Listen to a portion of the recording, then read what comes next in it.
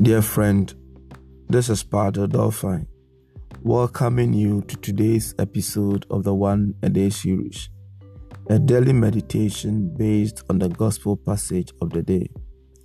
Today's gospel is taken from Luke chapter 11, verse 15 to 28, where Luke tells us that Jesus was accused of casting out demons through Beelzebul, the prince of demons.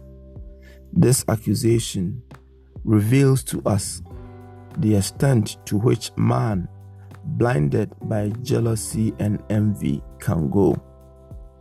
It is therefore a warning that no matter our quest for the good, we may encounter opposition, not because the good is bad, but because of jealousy and envy. We should therefore not be discouraged, but we should resolve that no matter the challenges and opposition, we should live out the good for the glory of God.